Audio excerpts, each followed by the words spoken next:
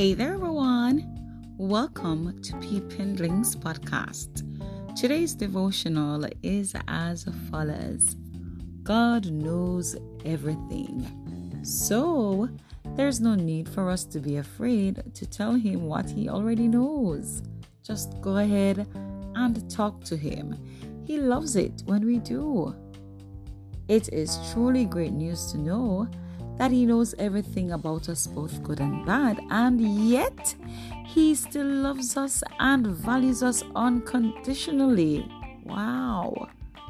He does not always approve of our behavior, and he's definitely not pleased when we go against his will. And when we do, we always suffer the consequences.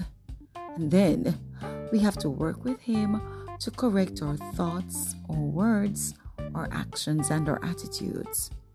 And while we're working on those areas to improve them, there's nothing that we do that will ever cause him to love us any less. Wow, what consolation!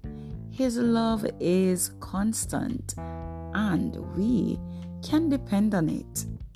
The Word of God, according to Psalm 36, 5-7, says, "Your love, Lord, reaches to the heavens, your faithfulness to the skies. Your righteousness is like the highest mountains, your justice like the great deep. You, Lord, preserve both people and animals. How priceless is your unfailing love, O God.